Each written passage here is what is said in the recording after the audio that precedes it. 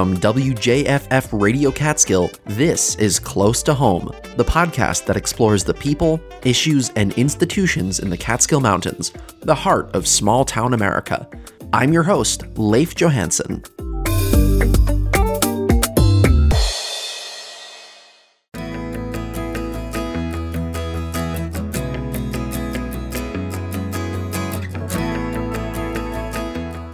Hey, thanks for tuning in. Last summer, as gas prices rose well over $3 a gallon, up from the $1.60 that I saw at some of our local gas stations at the start of the pandemic, we did a Close to Home episode on gas prices, where we looked at why they were increasing and the factors that affect their fluctuations. Today, gas prices are over $4 a gallon, down from a peak of around $4.50 a gallon in New York State this March. But it's not just gas prices that are up either. The cost of fossil fuel energy across the board was at nearly record-breaking levels this spring, and it has contributed to a trend of just about everything being more expensive these days. Although, of course, it is also part of a larger trend of inflation that we're seeing these days as well. This March, the US inflation rate rose to 8.5%, the highest level since the 1980s. And the Russian invasion of Ukraine has exacerbated the problem of price increases globally. Russia, of course, is a major supplier of oil and gas to much of the world, but both Russia and Ukraine are also major grain suppliers to hundreds of millions of people. And Ukraine is one of the world's leading suppliers of fertilizer. And this fertilizer issue is something that I've been thinking about a lot lately, because much like fuel, fertilizer is also a major input for agriculture. And when farming gets more expensive, products get more expensive, with the frequent exception of milk, which we will talk about later in this episode. But broadly, if we want to see lower prices of goods in the grocery store, we're gonna need to take a look at the cost of agriculture inputs and the cost of transportation. So today, let's talk about both of those things. Back in March of this year, I checked in again with Professor Bill Saxonis at SUNY Albany, who we heard from about gas prices last summer. This time, I wanted to get a sense of what was contributing to the incredible spike in energy prices this spring. And even though gas prices have come down a bit since this conversation, I think the points he makes still ring true now. Gas prices are historically high right now. As of the date of our conversation today, the average gas price in New York State is $4.45. Why is that? What's happening? Well, that's a good question. And I guess I have good news and bad news. The good news is last I was with you was in last summer, and I predicted there would be higher gas prices. So it's a good thing that I made the right prediction. It's a bad thing that gas prices are so high. We have had a number of spikes in gas prices, and I think technically they haven't quite reached an all-time high as adjusted for inflation. I think we're right at that point. And you can also see some regional variations. Sometimes, there are 3 Sunoco stations near on Route 20, near where I live. And sometimes there can be price differences with as much as 10 cents per gallon just among the 3 Sunoco stations located on the same road within, say, 6 miles of each other. So there can be those variations. But the real culprit is it takes oil to make gasoline. And the oil costs have skyrocketed because it's on a world market. And there's a number of reasons for that. One, going back to about 2014, we saw fracking really emerging as a major source of energy. And it propelled the United States in being the number one energy producer in the world. And seemingly that's maybe a good thing. Except, of course, there's always climate change lurking in the background, which is largely caused by fossil fuel use. In fact, in New York State, about 80% of our greenhouse gas emissions come from the combustion of fossil fuels. So that's a serious concern. Well, our friends over in Saudi Arabia and Russia to some extent and others were concerned about fracking and the concern about the United States taking such a leading role in energy production. So what several countries did is they flooded the world market with oil and they drove down the price of oil. And the idea was that this would discourage fracking because the frackers would say, well, gee, if we don't get a certain amount of money for our oil, then it's not worth developing more wells and doing more work. And that was partially, their plan was partially successful. And then of course, there's a situation in the Ukraine. And I had the honor a few years ago when I was working at the New York State Department of Public Service to actually work with a delegation from the Ukraine through a program sponsored by the State Department. And they were interested in learning how to better regulate their own electric utilities. And I did a presentation for them about how to evaluate utility energy programs. And they were quite delightful and eager to learn. It was a lot of fun. We had the translators with their little headphones, and it was quite an experience. And I have lost touch with the folks that were part of this program, but I certainly hope they're okay. I mean, certainly the problems in the Ukraine are really quite alarming, and certainly world tensions can certainly spark price changes, especially in oil. Again, because it's a world market for oil. We can even go back to the early 70s and our energy crisis that we had in the United States. It was essentially a maneuver by the OPEC countries to try to pressure the United States to have a less favorable policy towards Israel. And at that time, the OPEC countries had enough leverage. We were importing a considerable amount of oil from the OPEC nations because our production in the United States at that time had been basically declining while our energy consumption had been going up rapidly. So there clearly was a mismatch, and it gave the OPEC nations some real leverage because of the amount of imports. And it was a very ugly time in America. And truckers went on strike, and oftentimes their actions turned very violent. And there were shortages in stores because the trucks weren't rolling. Supermarkets, were running out of food. Their shelves were empty.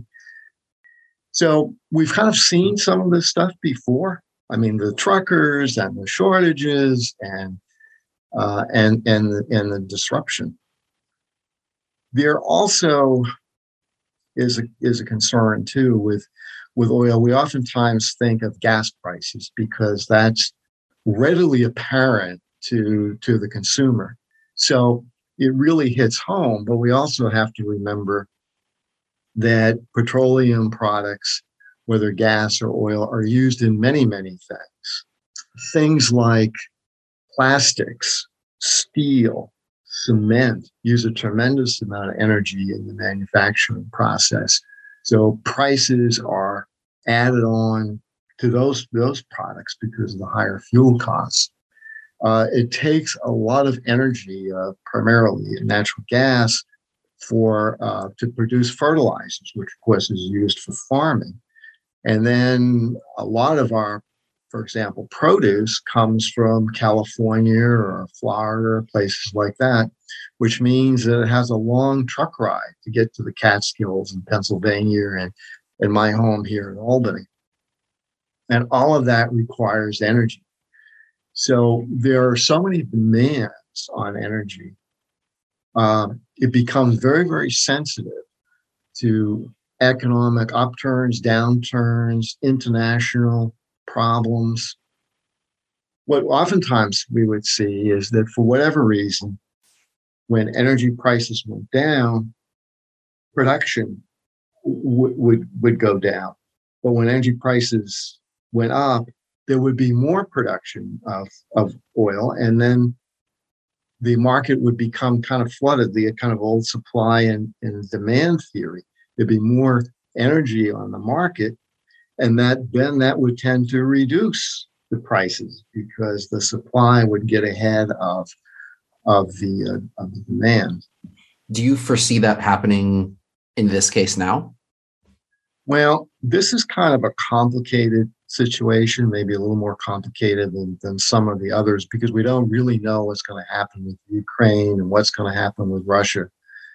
The United States only gets about 7% of its oil from Russia. But there are other places like China, like Europe, that get a heck of a lot more. And again, the oil market is priced globally. Some people have said, well, gee, why don't we just use our own oil? And I guess that would be possible if we basically nationalized all the oil companies and all our oil development in this country and put it under government control somehow and totally shut ourselves off from the international market, which probably wouldn't be ultimately all that prudent in the long run. But I mean, Canada, for example, has had abundance of oil and gas and whatever, but they have very high oil and gasoline prices because, again, it's priced in the world market. The fact that they have a lot more oil than they actually need doesn't necessarily help them at the pump. In fact, gas in Canada is generally more expensive than in the United States because of taxes. I wanted to ask you a logistical question. If many of the countries that rely significantly on Russian gas and oil are ending their contracts with Russian fossil fuel companies, and Russia is suddenly left with a huge amount of oil and gas that they can't really do much with, what actually happens in a situation like that? How easy is it to just stop drilling if they have too much supply and not enough demand? Well, I mean, if it's not drilled, it would just stay in the ground. I mean, it would be devastating for Russia, from an economic standpoint, if your oil and gas industry dried up. I mean, John McCain, he said something, and I'm kind of paraphrasing. Russia it's like a gas station masquerading as a country. I mean, that would, I mean, that's their lifeblood of their economy. And their economy is about on the same level as far as GDP as Italy. And I think it's roughly in the ballpark of Texas, one of our states. I mean, they're not like a China or United States in terms of the size of the economy. And the fuel, no pun intended, for their economy is the oil and gas industry. So that would be devastating. But I mean, they just would stop drilling, just like some of our domestic production went way down during the heart of 2020, parts of 2021, during when we're doing all these lockdowns, just kind of stopped drilling. And well, they didn't stop drilling totally, but I mean they reduced their production. Certainly, I know that the oil companies do hold back, and they also accelerate drilling and exploration is important too. Now, of course, some of these wells they eventually run out. I mean, you tap a well, and after a certain period of time, it will just kind of expire on its own. It will take time for other sources of oil to ramp up production to replace that element of the fossil fuel economy that Russia was occupying for other countries.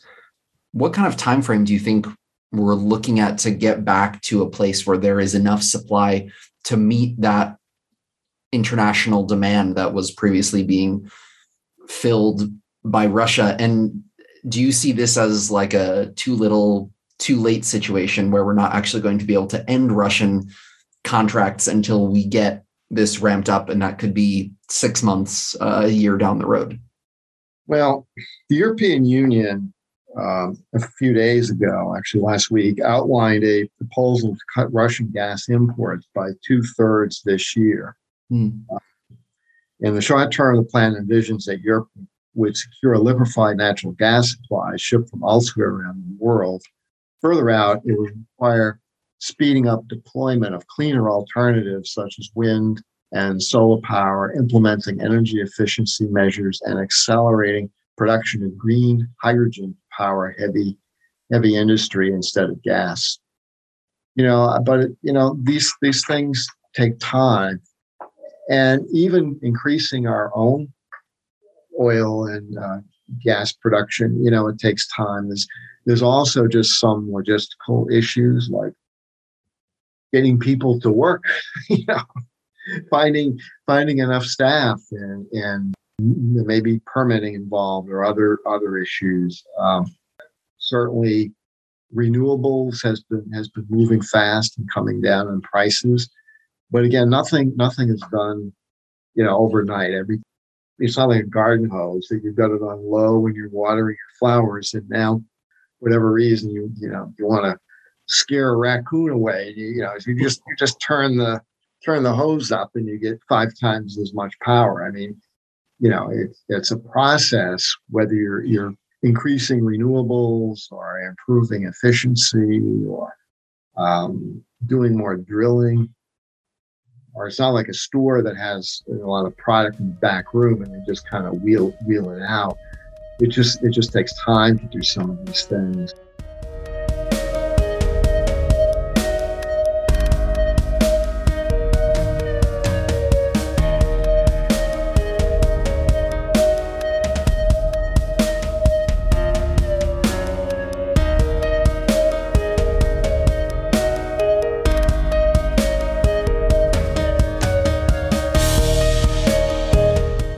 Since my conversation with Professor Saxonis, I keep coming back in my head to that point he made about it being a global market for oil. Even if we only get a small fraction of our oil from Russia here in the US, international sanctions on Russia have withheld more than 3 million barrels of oil a day from the world market, and prices everywhere are reflecting that. In part because Western nations are scrambling to fill those gaps from other sources, but also because oil prices, much like stock prices, are subject to the speculation of international traders. So if oil traders are worried about global instability, and they think, in this case, that there might be more international sanctions on Russia coming soon, which would then drive up prices by cutting off supplies of Russian oil, the traders would naturally choose to buy oil now because they think the price will be better now than it will be in a month or two.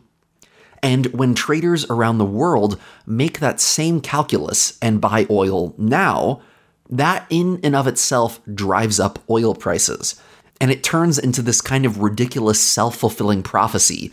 It's one of the reasons why oil prices can skyrocket so quickly, even before the true effects of sanctions are actually felt around the world.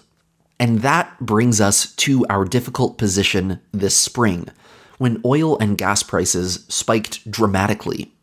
But, of course, increased energy prices don't just impact us at the gas pump.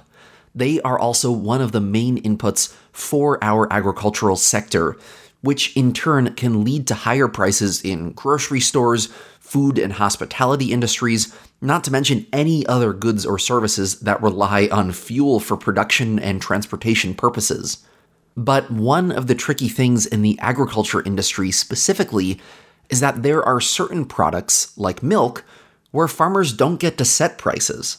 So when the cost of fuel, grain, and fertilizer go up, farmers might not receive a bigger milk check at the end of the day to help cover their higher costs of doing business. For more on how our dairy industry pricing works, check out our episodes from last March on dairy farming. But anyway, with these price spikes in agricultural inputs like fuel, I wanted to sit down with a few of our local farmers to get a sense of how their businesses have been affected by all this. So a few weeks ago, I hopped on a call with Tom Bowes, a fourth-generation dairy farmer here in Sullivan County, along with his daughter Erin and Erin's husband Derek, who together run a dairy and vegetable farm in Delaware County. And our conversation also ended up touching on some other issues that are at the forefront of our local farmers' minds these days, but I wanted to keep some of that in this episode too, because our chat was surprisingly emotional and heartfelt, and I wanted to share that with you as well. Take a listen. So I imagine that the elephant in the room for a lot of agricultural families and workers across the country right now, but locally as well, is just the sheer price of fuel and raw materials, to make ends meet on a farm. I think the price of a gallon of gas in New York on average today was $4.27. The price of a gallon of diesel, which I imagine is even more relevant to farming communities, was $5.30 on average today. How has that been impacting all of your operations lately? Well, so definitely our three largest inputs on the farm are feed, number one. So we grow all of our own forages, but our dairy cows, they eat like a purchased concentrate, cornmeal and soybean meal, vitamins, minerals. We don't have enough land to grow all of the commodities that we feed the cows. So we purchase a lot of that throughout the year. And also, so feed, fuel, fertilizer are mainly our three big inputs. And you mentioned diesel fuel price. So we try to set a contract price for the fuel that we use for the growing season. We use we crop a lot of land. So 2 years ago, which would be 2020, we contracted off-road diesel, which is a little cheaper than what you'd see at the pump, for $1.69. So everything we needed for the whole season. Wow. This time last year, we contracted at $2.20, which I was a little upset about because 50 cents. I have yet to be able to contract any fuel for this year. I got a price last week or last Friday, and I'm thinking the price is still about the same, but we're going to be about $3.90 a gallon. So we're not a big farm by any means. We use 9,000 gallons between now and October. So we're looking at about $2 more compared to last year. And feed's up, like commodities are up some, not a huge amount, nothing like fuel. Fertilizer, so roughly $450 a ton 2 years ago. Last year we were around $600 a ton. We can't buy a ton of fertilizer for less than $1,100. And all that gets bought here in the next few weeks. So milk price is up with the commodity markets, but it's up about 10-15%. Where on our biggest inputs, we're looking at 100% increase over last year. So there's a lot of other expenses that we have, but everything from nuts and bolts to parts to labor, everything has increased. I imagine that has resulted in some tough conversations about how to make ends meet on a farm. Can you talk a little bit about your thinking in that? The successful farms are able to plan for these kind of things, have budgets in place, know what your expenses are going to be ahead of time. The price that we get paid for our largest commodity is milk, and we have no say in what we get paid for the milk. It's all based off of the market, and it's up, but it could go down just as fast as it went up in 3 months. So a lot of our expenses that we have in the next few months, if milk price stays where it is, we'll still be okay. But if it turns back down, it's going to be pretty tight. Just to pile on kind of to what Derek's been saying, Leif, is most businesses, if not every business besides the dairy farm, are able to pass the increases of production along to consumers. Almost everyone. I mean, even lately, it's not that it's in a production business, but you look at air travel, and we saw some of the cheapest fares for air travel until recently now, where the prices of fuel have skyrocketed. But what happens with that? They increase the fares. With a dairy farm, as Derek just attributed to, was we don't have any say in the price of our product. We have a perishable product. You can't store it and hold it until the price goes up. It's got to go every day. And you basically take what the federal government has determined to be a fair price, but you have no say. But everything that you do to produce that product is out of your control. As Derek mentioned, what you have to buy, and fuel touches everything. There isn't anything that you purchase that fuel doesn't have something to do with it. So I just got fuel about 3 weeks ago. I thought I don't use near as much as Derek on their farm, but we use a fair amount. And we do not contract it. We do it on an as needed basis and pay for it. But the price for our off-road diesel fuel that we use in all of our equipment was $4.79 per gallon. So that's over double of what we paid a year ago. And it's a huge increase. So it just, again, everything that we see, the fertilizer is huge. And what we can say about that is what will probably happen is many of the farmers, the crops, they will not use as much fertilizer. And when that occurs, you're not going to produce as much of a crop. So crops are less, costs are up, and that's not a good combination. On the other side of things, though, you guys are also vegetable farmers, Aaron and Derek. It sounds like Ukraine is one of the largest suppliers of fertilizer in the world. And it sounds like that's part of the reason that the price of fertilizer is skyrocketing all of a sudden. Yeah. How is that impacting you guys on the vegetable side of things?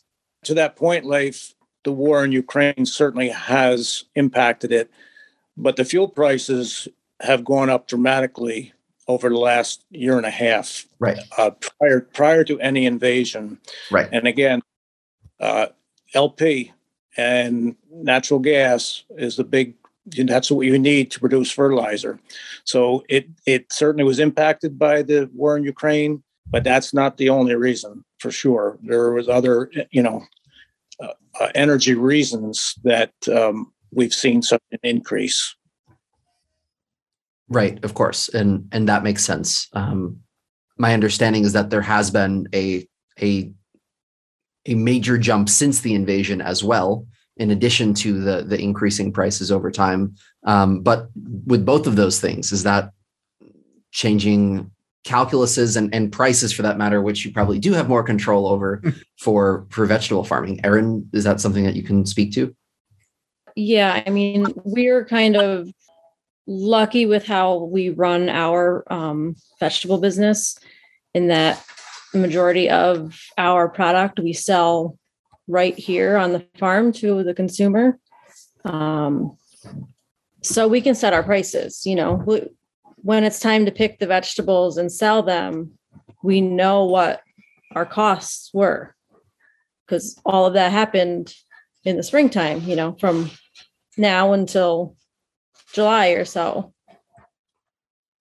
When we start picking, we know what we put into growing those vegetables, and we can set the prices that what we need to cover our costs, and, hopefully make a little bit to live off of. But there's a lot of vegetable farmers that don't have businesses like ours, and they rely on market prices. They go to wholesale markets and, they have X amount into a product, but they have no idea what, their bushel of tomatoes or bushel of corn is going to bring that day, never mind next week or the week after. So, like I said, we're pretty lucky in that we have the business we have here. Not a lot of farmers with businesses like ours, with vegetable businesses, have that type of retail market. So they rely on the wholesale market, and you just don't know. I want to just throw the hypothetical out there just to get a better understanding of the way the cycle of prices work on these commodities. Say all of a sudden Russia and Ukraine shake hands tomorrow, it ends, and prices come down, inflation decreases for whatever reason, prices come down again, and all of a sudden your fertilizer, your fuel prices level out a lot more. Because of the kind of time delay in these things of, you originally paid higher fuel prices and fertilizer prices when planting crops or when growing livestock and whatnot, would you expect consumers to still see prices going up 6 months from now? There is going to be a delayed effect. Like you said, we kind of have to buy our fertilizer here in the next 30 days because that's when we use it. And yeah, if prices come down in 3 months, nobody's going to be bringing us a check for the difference, right? Because we pay for it. And back to what you were discussing, like on our vegetable business, being a local farm and growing everything ourselves. Tom alluded to it earlier, but so much of the cost of what is on the shelf in a grocery store is related to transportation, trucking. What it costs to get a tractor trailer load of goods from one place to another result in a really large portion of the retail price of that product, because it needs to be moved and there's a cost involved in moving it.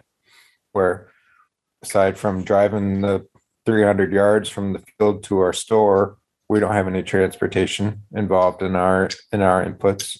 And a lot of our vegetables, we don't really use commercial fertilizer much at all in the vegetable business because we've got a large supply of natural fertilizer from our dairy farm. So in the grand scheme of things, our expenses on our vegetable business, I don't think will be up much at all, if any. So I don't foresee us raising any prices, which might help us a lot because everything else is more expensive in the store. We've seen a huge growth in the last 2 years, mainly 2 years ago, which I'm sure you have local farm markets that have expanded and grown and had good times the last 2 years because, we opened in early July. So July 2020, the weather was nice, but nobody had been anywhere. Nobody wanted to go to a grocery store. Nobody could go to a restaurant. So it was like the day that our farm stand opened, we filled a half-acre lawn with cars of people that just wanted to just come to our store and buy our goods. We saw almost 100% growth in our business from 2019 to 2020. Leif, the one thing you mentioned about Ukraine, and let's all pray to God that ends tomorrow. We know that's not going to happen, but I'm praying that it does. But even if it were to end tomorrow, as you alluded to, that they could shake hands, look at the destruction of infrastructure that has occurred. And yes, the wheat that comes from there, the fertilizer you talked about, it's not going to be an easy rebound for Ukraine, for Europe, for the world. This is going to take some time. Some of the farms that were trying to continue to operate, dairy farms, one specifically was a 300 cow dairy farm where the farmer was away meaning fighting for Ukraine, and his wife was trying to manage a 300 cow farm by herself. They could not ship their product. They couldn't get anything into them that they needed. She was baking bread. They were giving milk away to local people to help sustain them. And I pray for them that they're able to recover from that. But that's going to be such a long recovery effort. I don't know when we're going to see the effects of that here subside. I know that another concern for farmers across the U.S. is that the average age of folks in the agricultural industry is increasing. I think the average age as of 2017 of a farmer in the U.S. was 58, which is close to retirement age in a lot of other professions. Mm-hmm. Is that something that worries you guys, and how do we get younger people into agriculture? Because obviously this is an industry that we all rely on. I don't know how to. I would say an easy solution in some way it's related to the shrinking number of farms. So where 20, 30 years ago, there was like a lot larger percentage of 20 and 30-year-olds who were farming.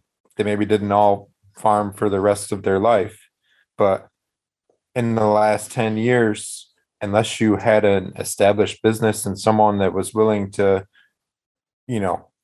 put a lot of faith in you and gift you or sell you a portion of the business at a very reasonable price, it's almost impossible for someone young to get started farming, just because of the huge numbers on the capital purchases you need to make to get started.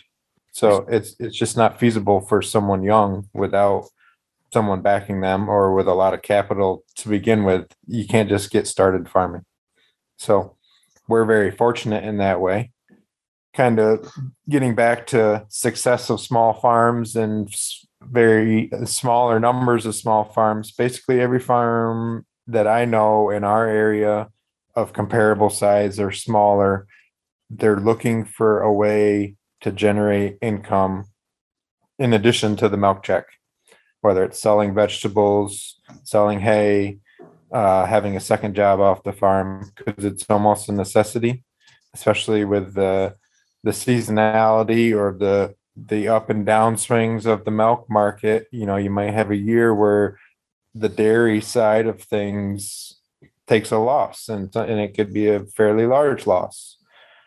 But you have good years and bad years. But we're very fortunate that we had the vegetable business to kind of offset those years and to help us. We run a successful dairy farm. We don't generate a lot of income. There's asset growth mainly in our dairy side of things, and our vegetable business is what we live off of. So we're lucky that we had that established business that we could run with that is now very successful. My dad has records back to when he started. So to put into perspective, his first year selling sweet corn, which is our main crop, he sold 7 bushel of sweet corn in the year.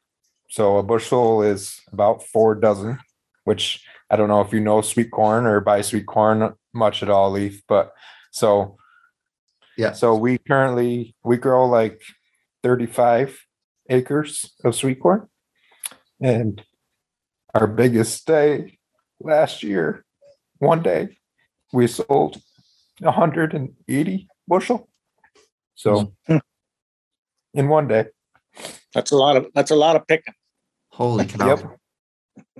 On this topic of looking towards next generations and what farming is going to look like in 10, 20, 30 years in our region, particularly.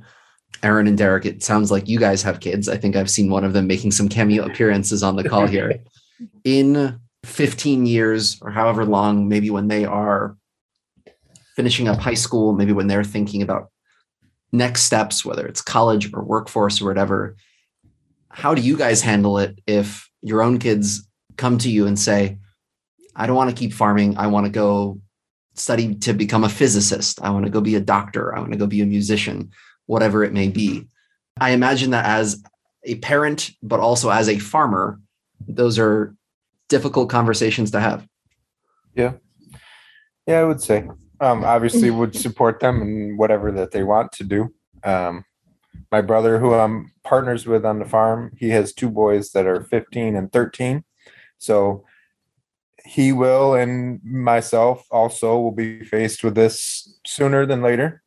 So me and him are equal partners on the farm. And obviously if one of his sons want to join, that'll involve both of us. But in the grand scheme of things, we have friends that work different jobs or don't work as much as we do. And, we get asked the question once in a while, how do you do it? Or I don't see how you work so long hours, or, is it really worth it?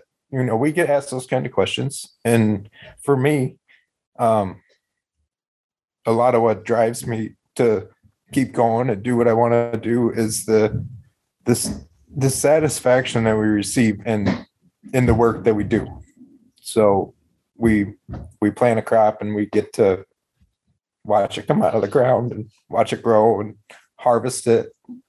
You know, we have a calf being born and we get to feed that calf and take care of that calf for, you know, in most cases, the entirety of its life. So, you know, the long hours and all the work that we do trying to do the best at taking care of our animals and the land that we work. It's not all about financial gain or, you know, success compared to our peers. It's more about just being proud of what we do and having satisfaction in our own success in our own mind. For me, that's the big thing. And I feel sorry, I get emotional when I'm talking about stuff. That's why I struggle. But I'm optimistic, like Tom, that our kids will feel the same way, and they'll just want to do it for that reason. Yeah, I'd say Derek and I both love the way we were brought up. And we'd be overjoyed if our children wanted to continue in this life. But if they didn't, we would just hope that they were taught enough lessons growing up that a lot of other kids wouldn't get, you know, and that would help them be successful in whatever they do choose to go on to doing with their life. So, you know, the hard work and the struggles and just learning to overcome that will help them succeed in what they do choose to do.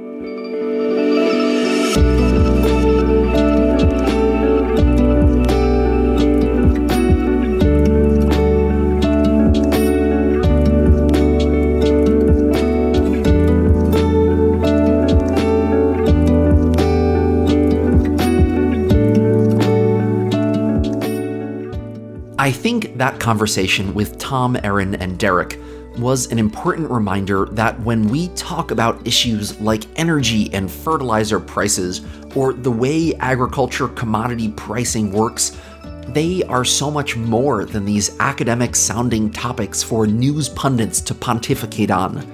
They are real problems affecting the livelihoods of hundreds of thousands of people. So for many small farms, a $1 change in diesel prices or a $5 drop in milk prices can be the difference between putting food on the table or selling off livestock. And going back to our conversation with Bill Saxonis, despite the drastic spike in fossil fuel prices this winter and spring that has somewhat abated as we head into the warmer months now, there is a long-term trend of fuel prices going up, and it's not looking like that trend is slated to reverse anytime soon. So it also raises the question, how do we go about decarbonizing the inputs to our agricultural sector? Because even if we put the obvious environmental concerns of a carbon-based fuel economy aside, if we're not willing to pay $5 for an onion or $8 for a dozen eggs, and we want to keep our farmers in business, we're probably going to have to think about long-term solutions. What do we want the inputs of agriculture to look like in 50 or 100 years? What biofuels might tractors run on? Could we use geothermal energy to power a dairy barn? And of course, there is also an argument here for energy security as well. Drilling for oil on American soil instead of relying on energy from abroad. But the problem is that we already do. We produce more oil in the United States than any other country on Earth, and by quite a bit. But drilling for oil isn't something that's controlled by a central government, and neither is trading oil. Because we have a free market system, oil companies can buy and sell oil from whoever they please to whoever they please. So we can't really force American oil companies to only sell their oil in the US, and we can't force them not to buy oil from other countries if the price is right. Even with the Russian invasion of Ukraine, it's really hard to stop buying oil from other countries. Because as Bill Saxonis said, it is a global market. So I'll leave it at that. I think there are opportunities for innovation at the confluence between our agriculture and our energy sectors. Because if we don't change up the status quo, all of us, farmers and consumers alike, we're going to pay the price. Thank you so much to Professor Bill Saxonis, Tom Bowes, and Erin and Derek Johnson for sharing their expertise and experience on today's episode, and as always, thank you for listening. If you want to check out Erin and Derek's farm market in Unadilla, New York, you can find it on Facebook by searching for the Covered Bridge Farm Market, where they post updates as to what's in season on their farm right now. I'm Leif Johansson, and this is Close to Home, a podcast from WJFF Radio Catskill. Have a great week.